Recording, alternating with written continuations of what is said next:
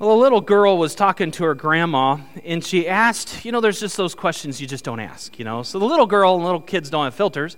The little girl asked Grandma, "Grandma, how old are you?" And Grandma looked over at the little grandson or granddaughter and said, "Dear, you shouldn't ask questions like that. Grown-ups just don't like to tell their age." Well, the next day, the little girl comes in to Grandma and says, "Grandma, how much do you weigh?" Honey, you shouldn't ask grown-ups how much they weigh. It's just not polite. Well, the next day, the little girl came in. She had a smile. She had a grin going from ear to ear. "Grandma, I know how old you are. You're 62, and you weigh 160 pounds. And the grandma was sort of petrified and a little shocked, a little taken by that. And she's like, "Honey, how in the world do you know that?" And the little girl said, "Well, you left your driver's license on the table, and I read it. And I also saw that you got an F in sex."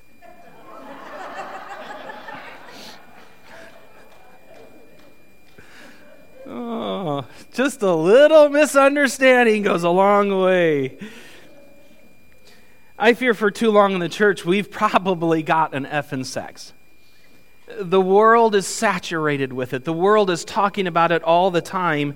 And even though we live in a sex-crazed society, we don't like talking about it a lot in the church. It makes us uncomfortable, makes us a little uneasy, and you don't want to go to church and feel uncomfortable. It's just, we don't put that together.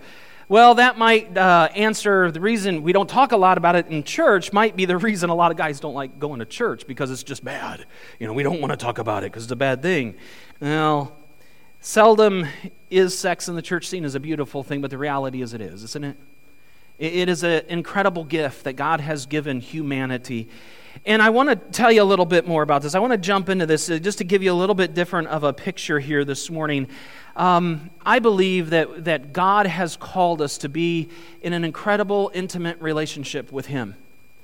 And that separates us. This relationship that God calls us to through Jesus Christ separates us from so much of what's going on in our world, various religions, various thoughts, various concepts.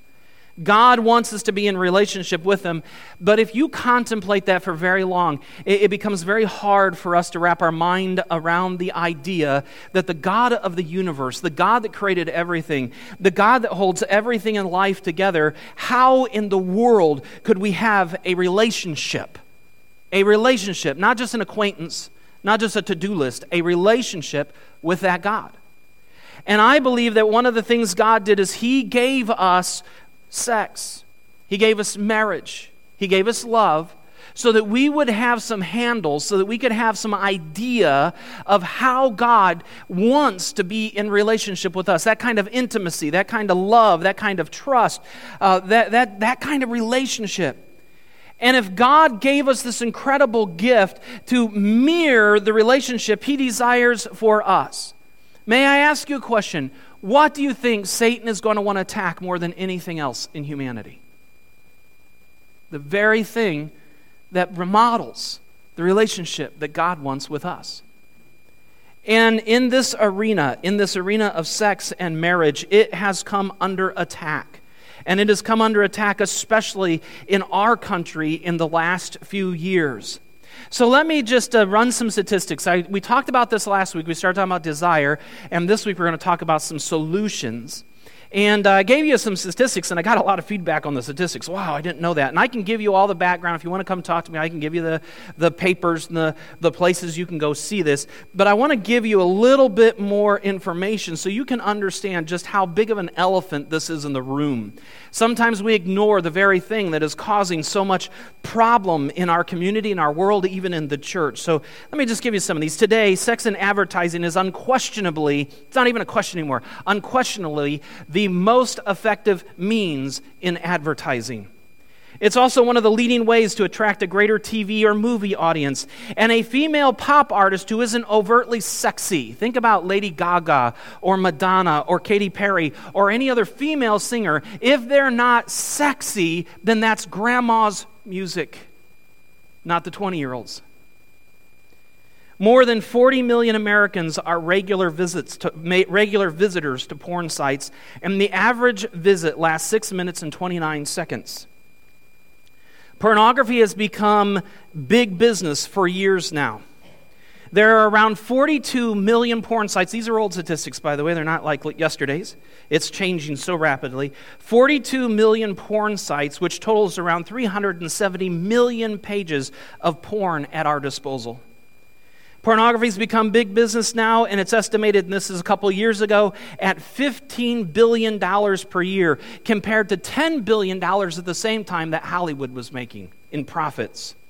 The porn industry's annual revenue is more than the NFL, NBA, and MLB. So baseball, basketball, and football, porn makes more money than those three sports combined.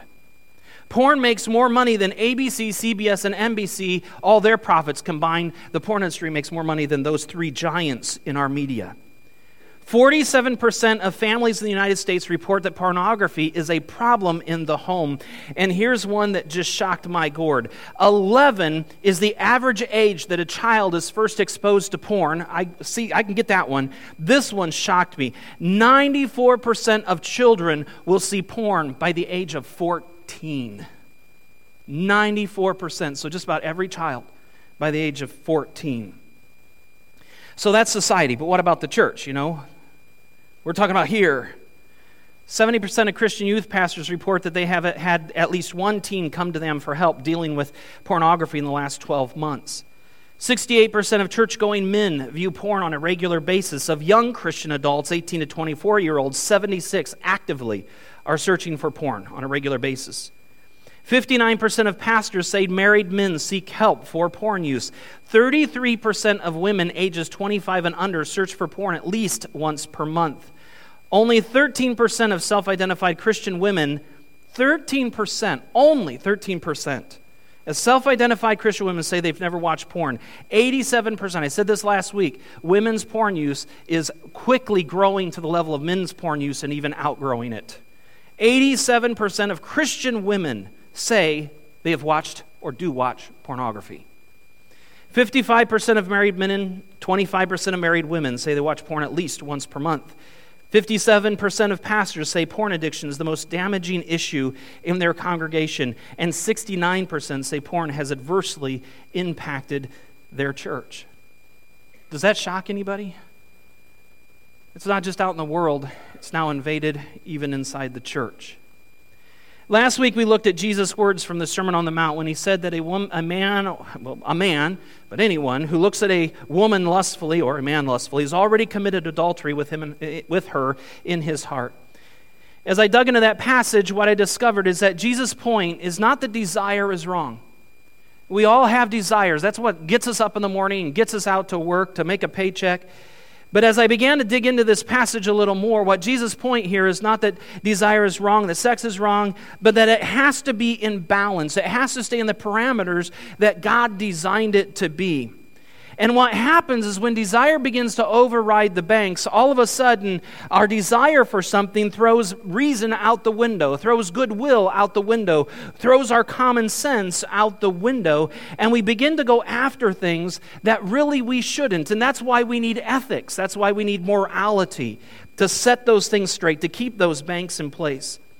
When our hearts desire something that we throw out the good and the sensible, what happens is the object of our desire then loses its value, and it simply becomes valuable to us only in what it can give to us, only what it can provide for us. And in these couple weeks, I'm talking pretty frank. A naked woman loses who she is and just becomes a means to give me what I want.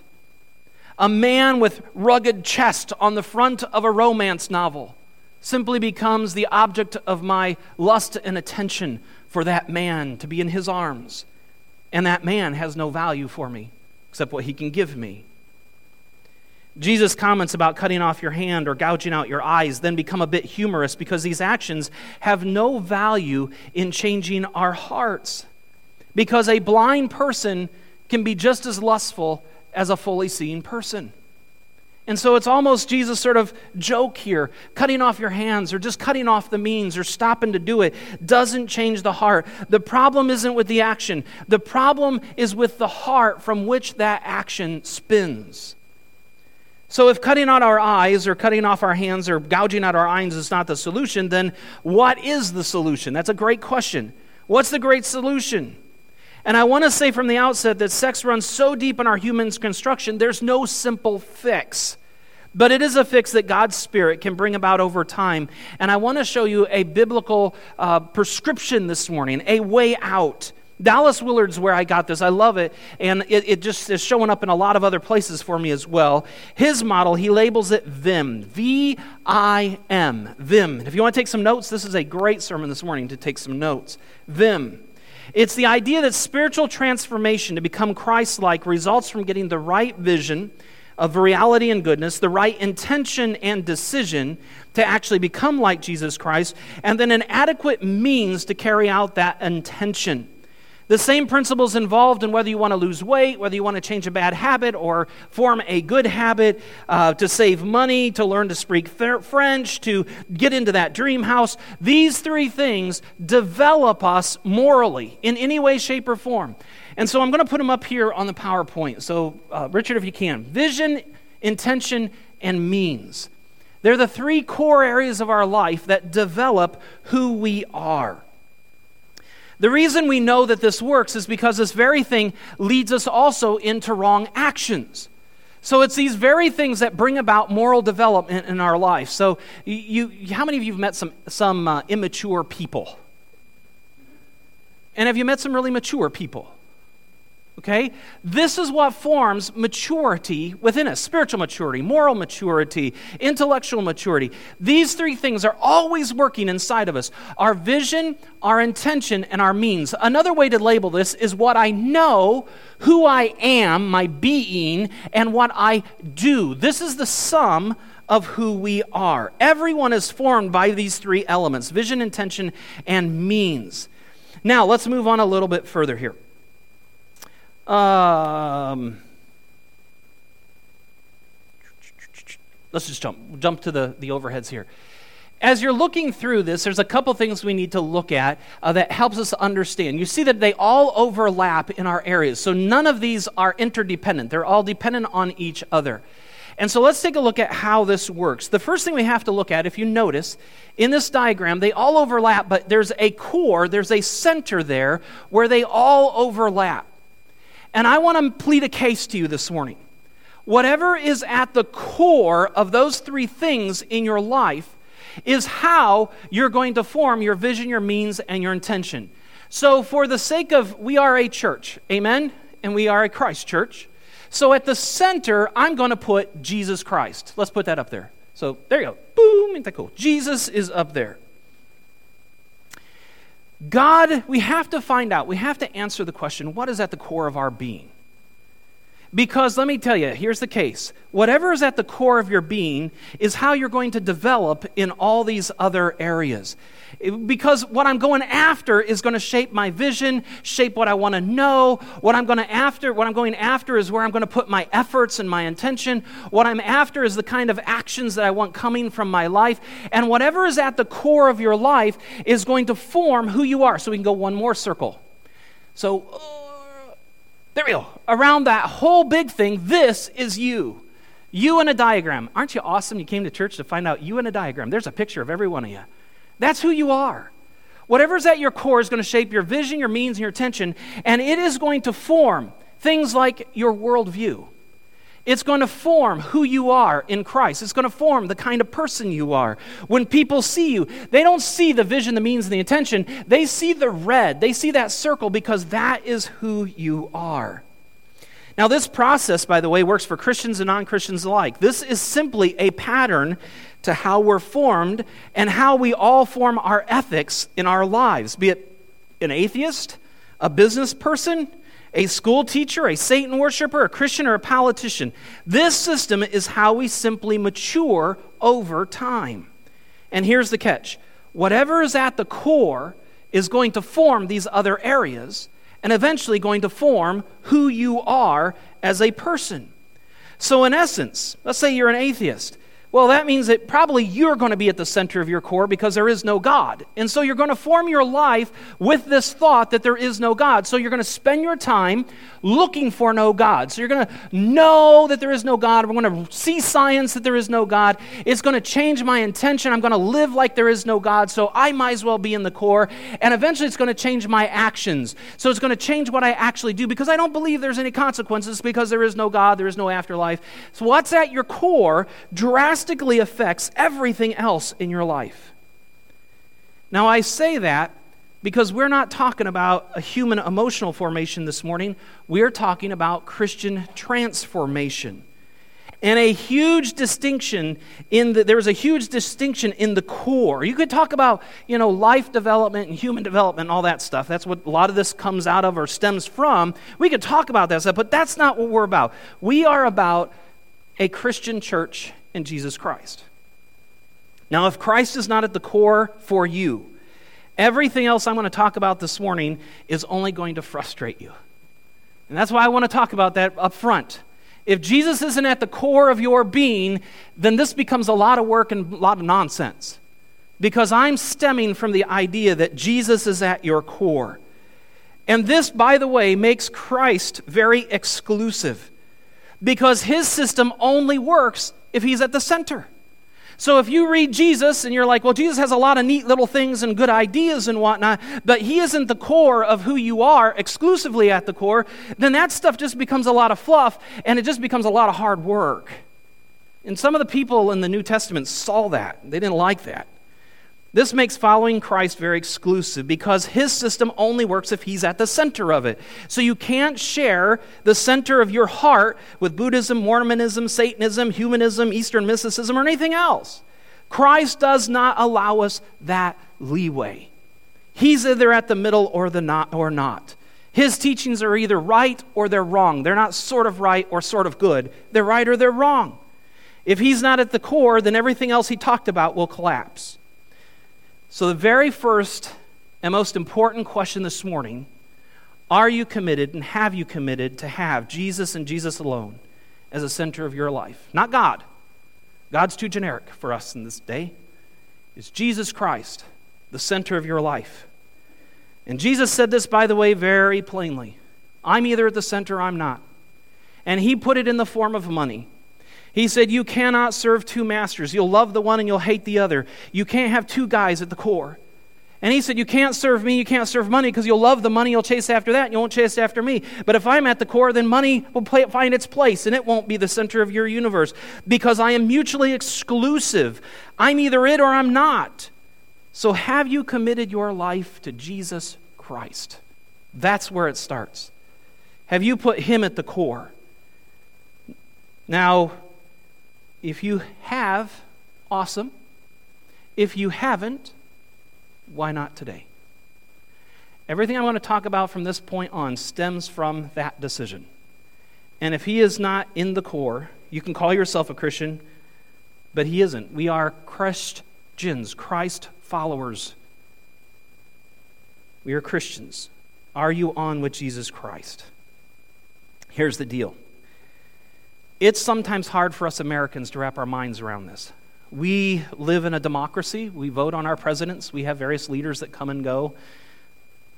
We just won't even go there. We have various leaders. We don't understand a kingdom. We weren't raised in a kingdom. And I can tell you, in a kingdom, you can have only one king. You can't have multiple kingdoms and the kingdom survive. There's one king, one leader, and he or she, usually he, but right now for England it's a she, that's it. And this is what Jesus said. He said, I came to be a king of a kingdom, and I'm either king or I'm not.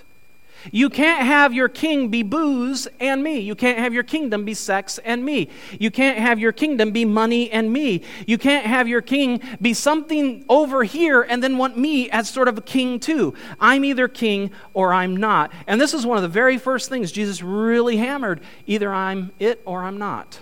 And you have to make up your mind. Come follow me or don't. Am I Lord of your life? So I ask again, who's at the core of your life?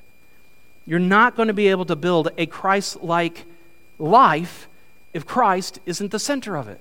And that's what this whole series is about, a kingdom kind of life. Jesus said, I came to bring a kingdom, and you all get to be a part of it. Not in the afterlife, not once you die. You get to be a part of this kingdom right now. And are you part of the kingdom or not? And if you're part of the kingdom, that means I'm your king. Am I your king? So we have to establish who's at the core of our lives. Very first thing. Then we can begin to build out this vision, this intention, and this means. So let's move on. Let's move on into the rest of this circle. There are two parts to getting a vision right. We're going to take a look at that first off. Two sides of the vision. When we get trapped in something that isn't honorable to God, when it's injuring to people, injuring to ourselves, both sides get injured. And sex, by the way, when we're talking about desire, sex is one of the big ones that we get way messed up, that we get way out of the banks as a human society. We have, by the way, from the beginning of time. So this isn't a new phenomena. If you're thinking nobody in all the world has the sex problems I have, guess what? Yes, there's been thousands that's gone before you, sadly to say. This is one of those big areas, and obviously Jesus knew that, and that's why he included it as one of the 6 big things in the Sermon on the Mount, this whole idea, 2 times, lust and marriage. Sex is core to both of those things. And so as we begin to walk down this road, we have to understand that our vision, a wrong vision affects us in 2 different ways that we have to get corrected. First off, we have to have a correct vision of who we are, and secondly, we have to have a correct vision of who other people are, of how God sees people, of where they really are. You have to know, if you're going to begin to walk out of this, I want to encourage you, if Jesus is at the core of your life, you're going to need to and begin to start to change how you think God views you. You have to know that you are loved, deeply loved by the Father, and that you are accepted by the Father. Misuse of sex horribly devalues self. We can get stuck in a vision that we are helpless and we're hopeless. We can go down that road. I have dealt with people, with drug addicts, with guys stuck in sex. I have dealt with people who beat themselves up and they become the victim, and what ends up sometimes happening is they begin to blame God. He made me this way. I can't help it. I think that's very dangerous. Very dangerous. But when we mess this up, when we mess up who God really thinks we are, we begin to beat ourselves up. We begin to devalue ourselves. We begin to lose our self-worth. And we can get caught up believing that God will never love me because I'm not good enough. You don't know how many people I've talked to that's been so wrapped up in that game. I can't be good enough. I never will be good enough. And I just want to sit there and laugh a little bit, but scream, you never will be. You never can be good enough. That's how great God's love is. He still accepts you anyway. He still loves you anyway. Sexual sin, be it lusting, sleeping around, sex outside of marriage or wedlock, sex before wedlock, it devalues us. So the first vision that we must begin to change in our lives is really to understand how much God loves us. We must learn and know that, and that comes through seeking after God, hanging out with His people, getting into His Word, reading about Him, connecting into a small group. All these different ways help us begin to understand just how much God loves us. That vision has to change. Here's the second aspect that has to change. I don't want to be the bearer of sad news for you, but God doesn't just love you. Don't jump into the role of first spoiled child or only child. God doesn't just love you, He loves everyone else as well, with just as great a love. And one of the dangers of pornography and why the sex trade has gone rampant in the world is that people do not see women or men as valuable or as real. And when we get wrapped up in lustful desire, we simply see people as objects and not holding value or being real. In fact, the object of desire's only value, or the only value that an object desired has, is the value that it can give me, how it helps me, how it satisfies me. And we never think that that person is a daughter or a son of someone. that they have a husband or a wife, that they have kids, that they live in a house, that they eat, that they go shopping, that they like to play Yahtzee. We no longer see them as a person, but only an object for us to manipulate and use. And so we need to have a new vision for them, one that sees them with a godly lens and through godly eyes and godly love. Sadly, modern TV does not help us with this, because TV only presents persons or personas and not real people. We only see what the TV gurus want us to see, and about the flashes that come across the screen are simply what TV is presenting to us is an image they want us to have, and it does not say this really is who they are. They don't want you to see where they live. They don't want you to see what they did for shopping last night. They don't want you to know that they didn't buy that particular pill. They bought a different, but they're not going to tell you that. They don't want you to see it. They're presenting a persona so that you will buy their products or chew up or watch their videos. And we all know that sex sells. And so they use objects. They turn women and men into objects to simply sell their wares. Have you ever wondered why you only see busty babes on the front of hot rod magazines? You never see the non-busty babes? Sex sells. Have you ever wondered why when you're checking out in the grocery store and all those romance novels are sitting there, you only see the guys with the ripped chests? I got that, by the way. It's just buried under a lot of fat. Okay? You never see the reality because sex sells. Vision comes from God. Let me make this clear. Vision comes from God. And we are so messed up as humans. Sorry to burst your bubble, but we are so messed up as humans. We cannot be trusted to create a vision for ourselves or other people. We'll mess it up every time. Vision comes from God. And therefore, society needs morality and law and ethics, because for so many, they do not know God. And that's part of the reason why we're getting in trouble as a society, because we think we are God and that we can form this.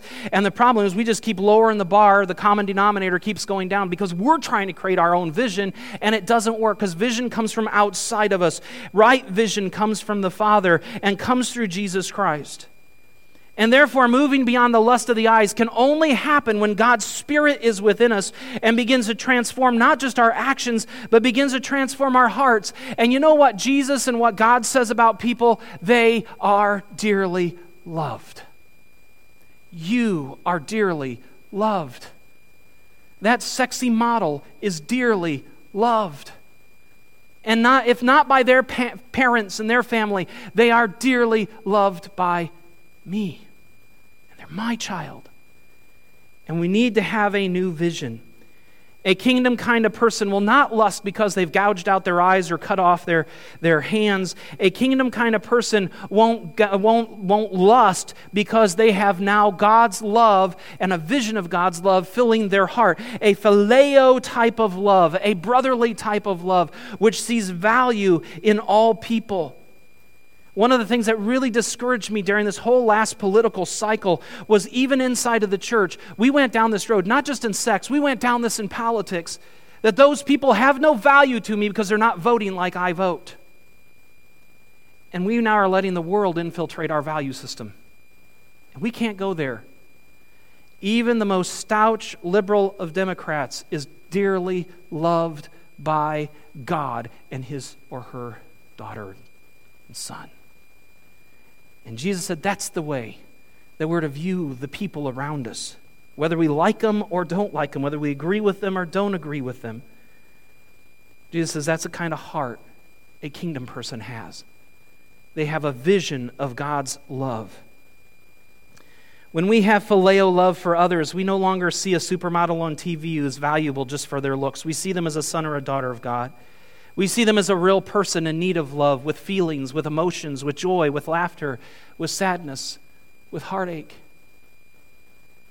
You know, one of the things I thought was interesting, I've watched a couple news shows on supermodels, and the torture that they are put through to keep that weight and to live that type of life I would say, is on the edge of abuse.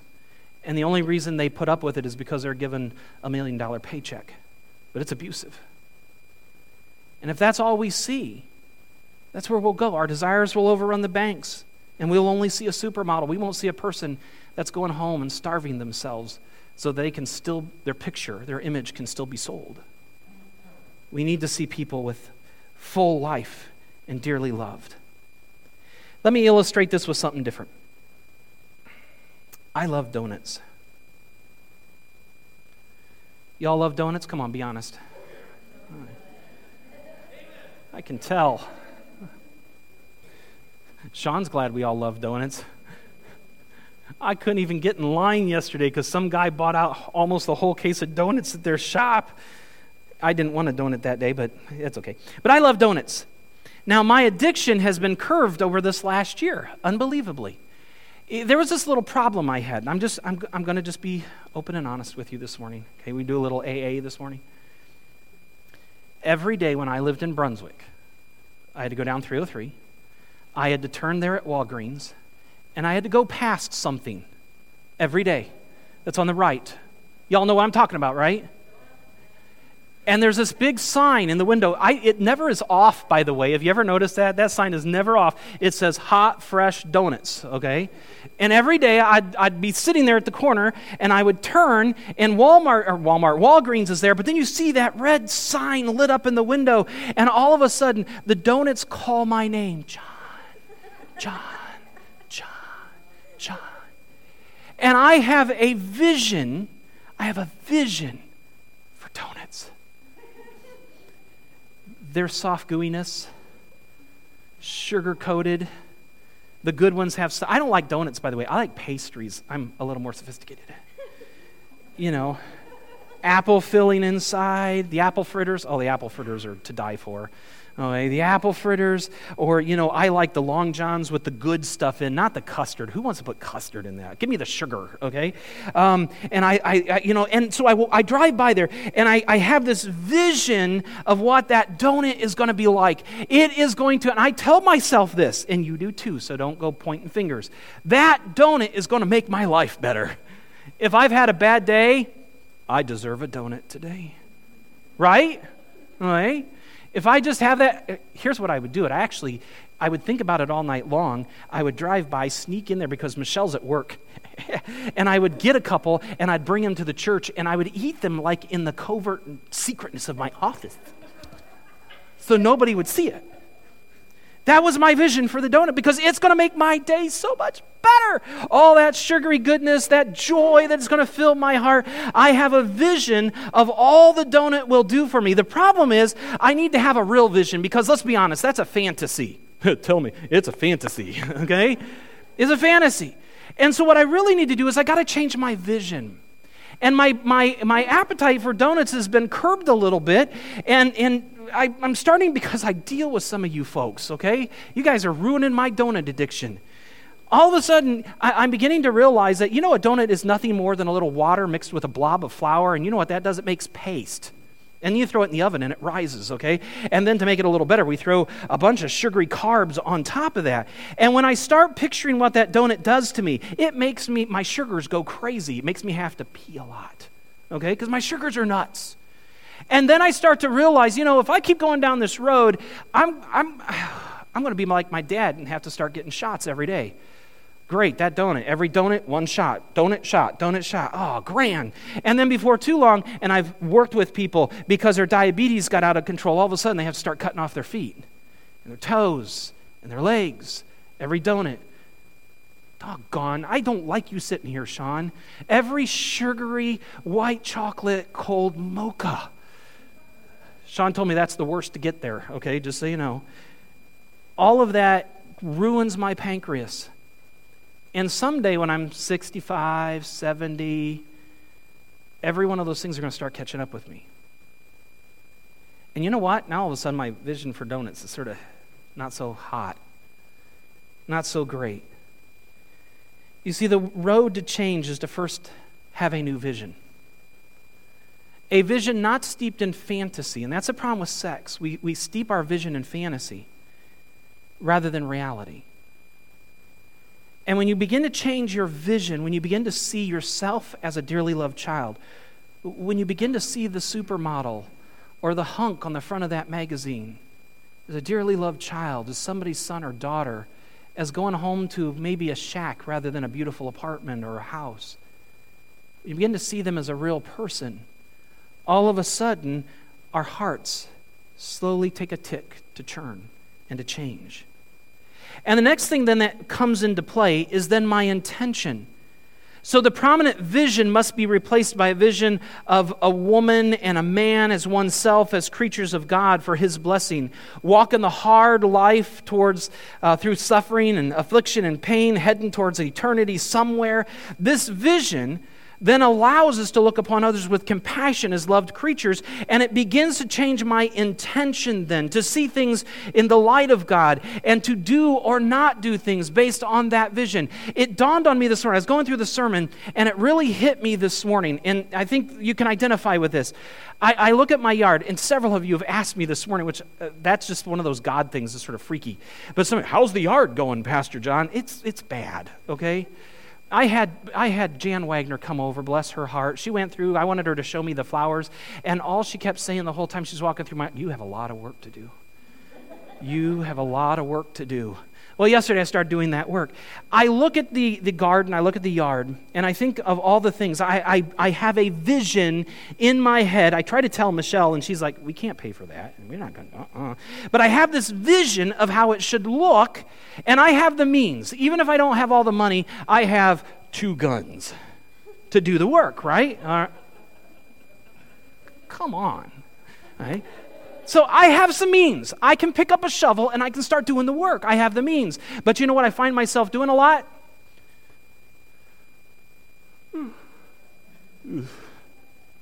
Right?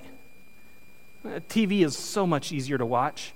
Watching the home improvement people do that is so much easier than me doing that.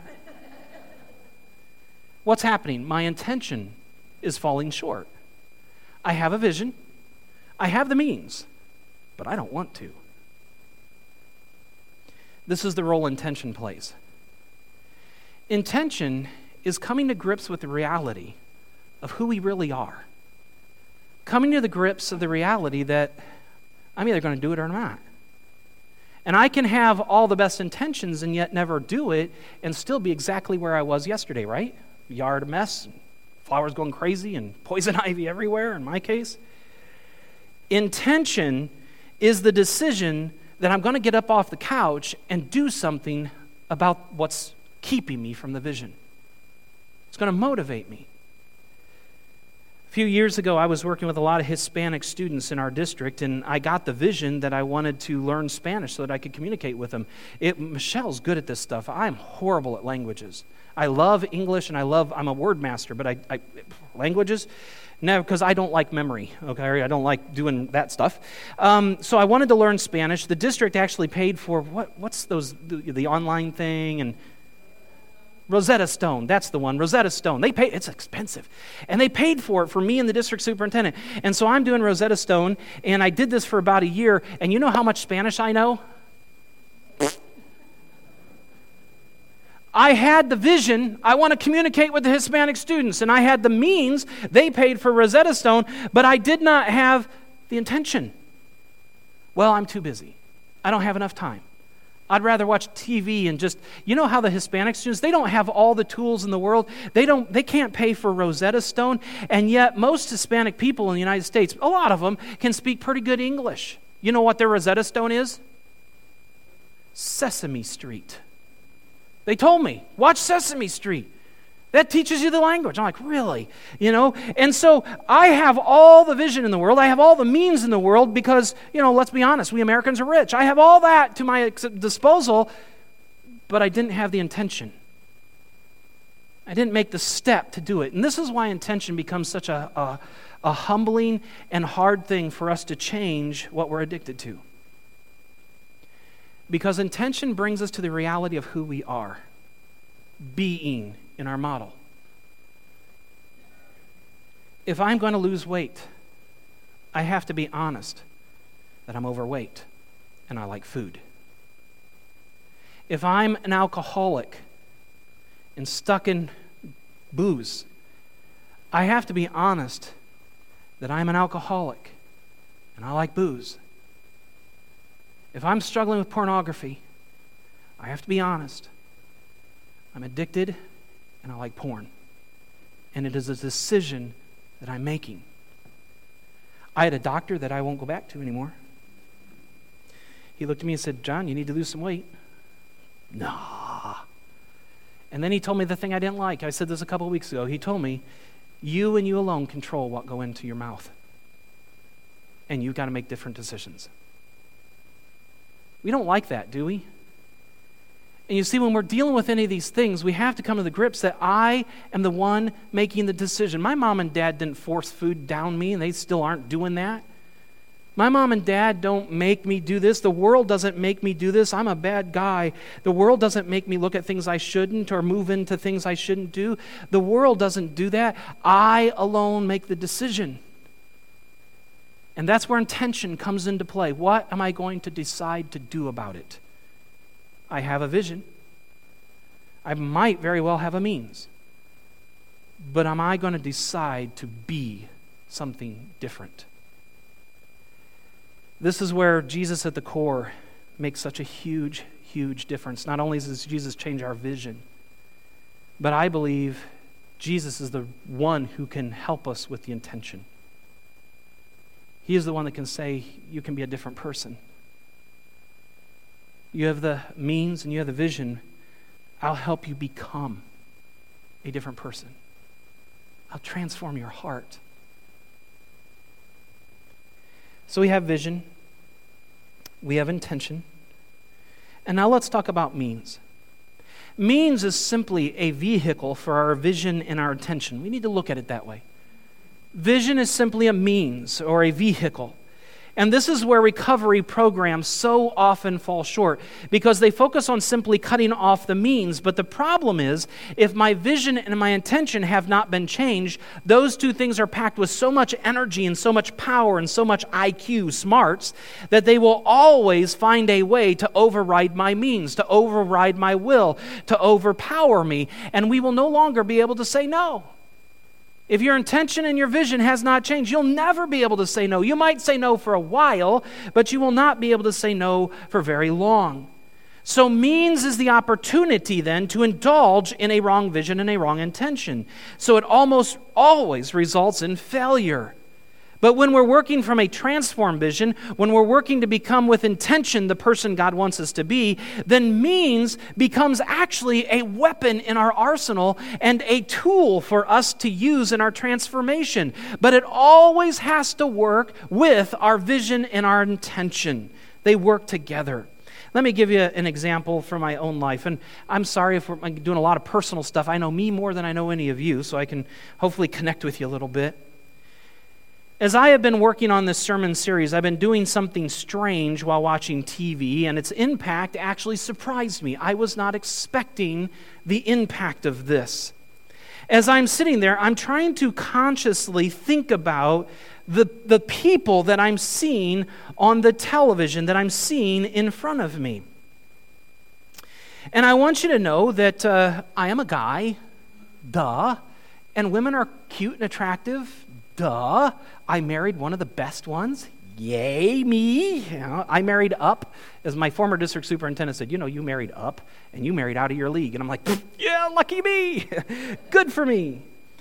But I'm sitting there watching television, and if you haven't noticed, society has a way of dumbing us down.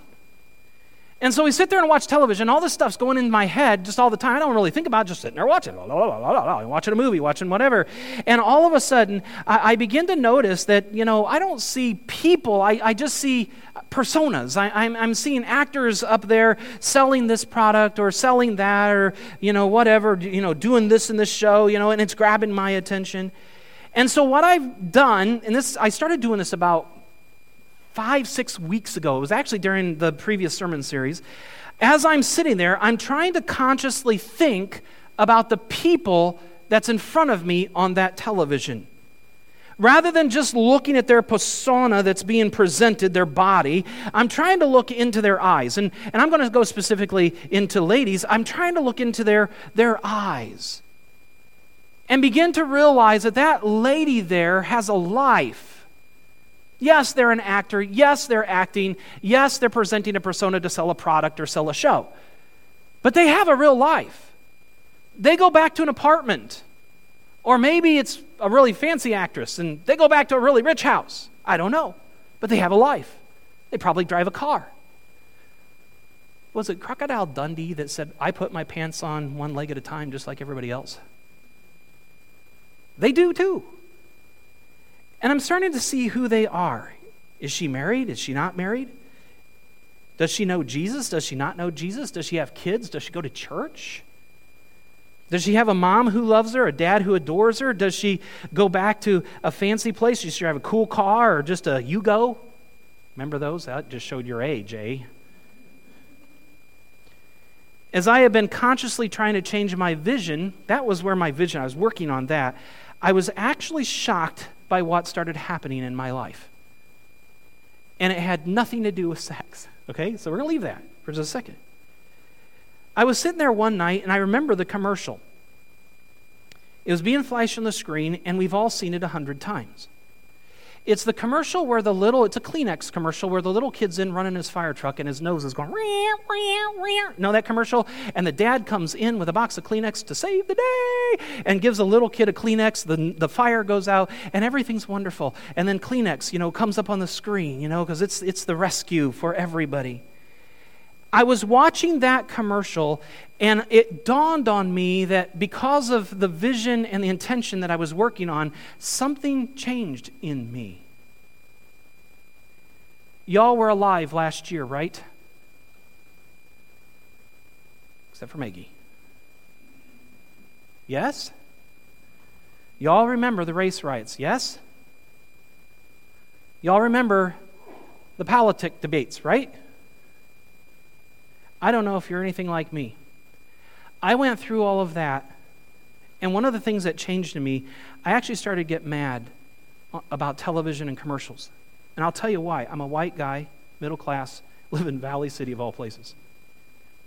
All the white people disappeared from television. Y'all notice that? All the regular families disappeared from television. It was all replaced with gay. And I was getting mad. Didn't even know I was getting mad. And as I watched that commercial, after having been working on my vision and my intention, I watched that, and you know what? The dad is a black guy. The son's a black kid.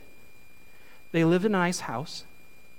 They didn't have the stereotypes that have been being pushed in my head by the deep state or whoever. And all of a sudden, I started to see a beautiful family.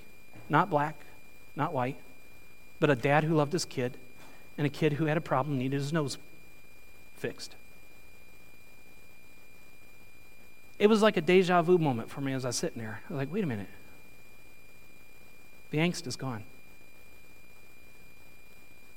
The anger is gone. And then all of a sudden, something beautiful began to happen in my heart. Over the last month, when I'm watching television, I'm starting to see families that are actually put together being presented. Be it black, white, Native American, Asian, who knows?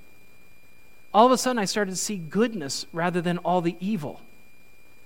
And it wasn't a change in what was happening on the TV because it's the same exact commercials. It's a change here. You see, my vision and my intention came together to literally begin to change my actions. And it wasn't something that I was I wasn't sitting there like, I only want to see good families. I only want to see good families. I want to lose all the stereotypes. I want to be, an open-minded, non-white racist. I want to da-da-da-da. And I wasn't intentionally doing all that, but all of a sudden, I started to fall more in love with all colors, with all people. Whether I agree with their relationship status or not, they are a dearly loved child. So my vision and my intention began to now play out in my means. This brings us back to Jesus' joke. If cutting off your hands and gouging out your eyes would work, then there's going to be few blind stump people in hell, and there's going to be a whole lot of blind stump people in heaven. And you know what Jesus said? Do you get the joke now? Doesn't work. Doesn't work. You can cut and cut and cut, and you can gouge and gouge and gouge, but until your heart changes, the means, the action will never change. So change the heart. Let me take you to one more passage, Mark chapter 10. This passage has been in my head thanks to somebody here this week. They told it to me, and it's just been rattling around in here. It's a really interesting story in Mark chapter 10. A rich guy comes to Jesus and says, I want to go to heaven. And Jesus looks at him and says, okay, if you want to go to heaven, no problem. Sell everything you have, drop it all, and come follow me. And the rich man lowers his head and walks away sad because the Bible tells us he had a lot of wealth. Well, the disciples didn't like this, so they came to Jesus and they're like, well, Jesus, can a rich man really go to heaven? And Jesus then said, and this is fascinating, he says, yes, a rich man can go to heaven, but it's just about as hard for a camel to go through the eye of a needle as it is for a rich man to go to heaven. Now, don't think that you're going to grind up a camel and a rich man and send them through a blender or a blender to sift them through a needle. That's not what he's talking about. It was actually a gate in Jerusalem where a camel had to be totally unloaded. And if you're rich, you have camels. And if you're really rich, you have to unload all that stuff. And so this camel would have to be totally unloaded, get down on his knees, climb through the gate, and then all that stuff put back on the camel. It's possible, but it's very, very difficult. So, guess what? Most people that were rich wouldn't go through the eye of the needle. They would find another way around. And Jesus says that going to heaven for a rich man is about as impossible for a rich man to go to heaven as a camel going through the eye of the needle gate. It's difficult, but not impossible. The disciples then come back and they're scratching their heads and they're like, well, then who can go to heaven? And Jesus says something brilliant. Remember, one of our premises is Jesus is the wisest man who has ever lived, most brilliant man who ever lived. And this wise, brilliant Son of God said, it is impossible for man, but what is impossible for man is possible with God. All things are possible with God.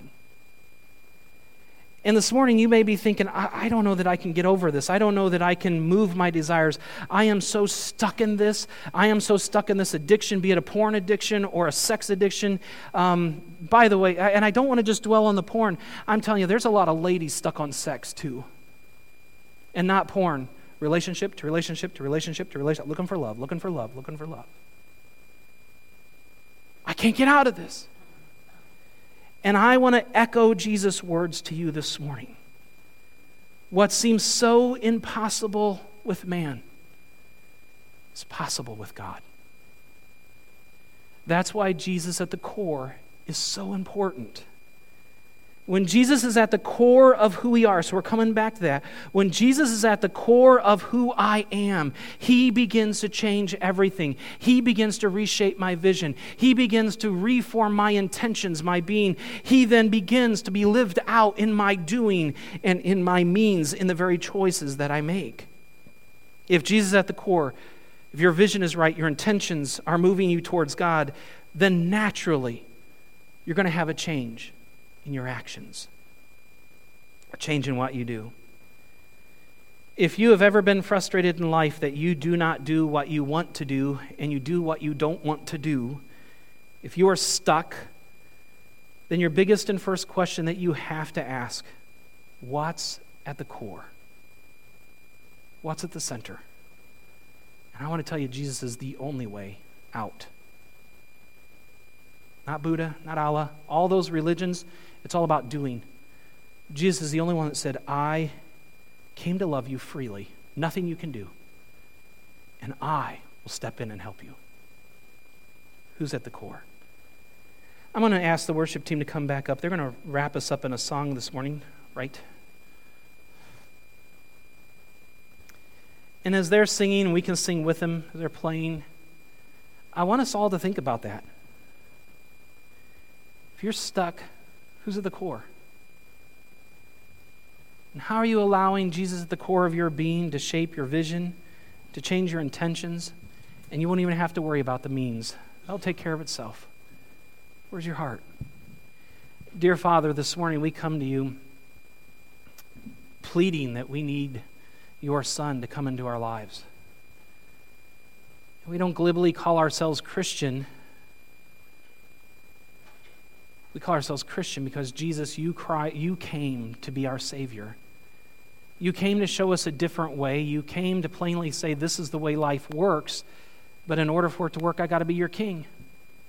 And when I'm your king, everything's going to work. Everything's going to change. And so, Jesus, really, this whole thing comes down to that, salvation. Father, my heart's prayer is that if anybody's here, they may have been playing the part of Christian, but if they don't know you, they'll make a serious contemplation of moving into relationship with you. And then I look forward to the freedom you want to bring. You want to change our vision. You want to change our intention. You want to change our actions.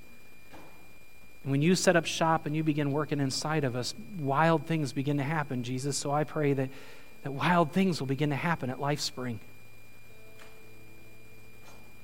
That whether we're 80 or whether we're 20, our lives will begin to change because you're in us. So Holy Spirit, come this morning, work within us, work in our hearts. Begin to show us the reality, the truth of your word. Help us to see it from your vantage point, not ours. And begin to transform us into your image so that we can be kingdom-minded people. Hear our prayer this morning, God. Hear our prayer.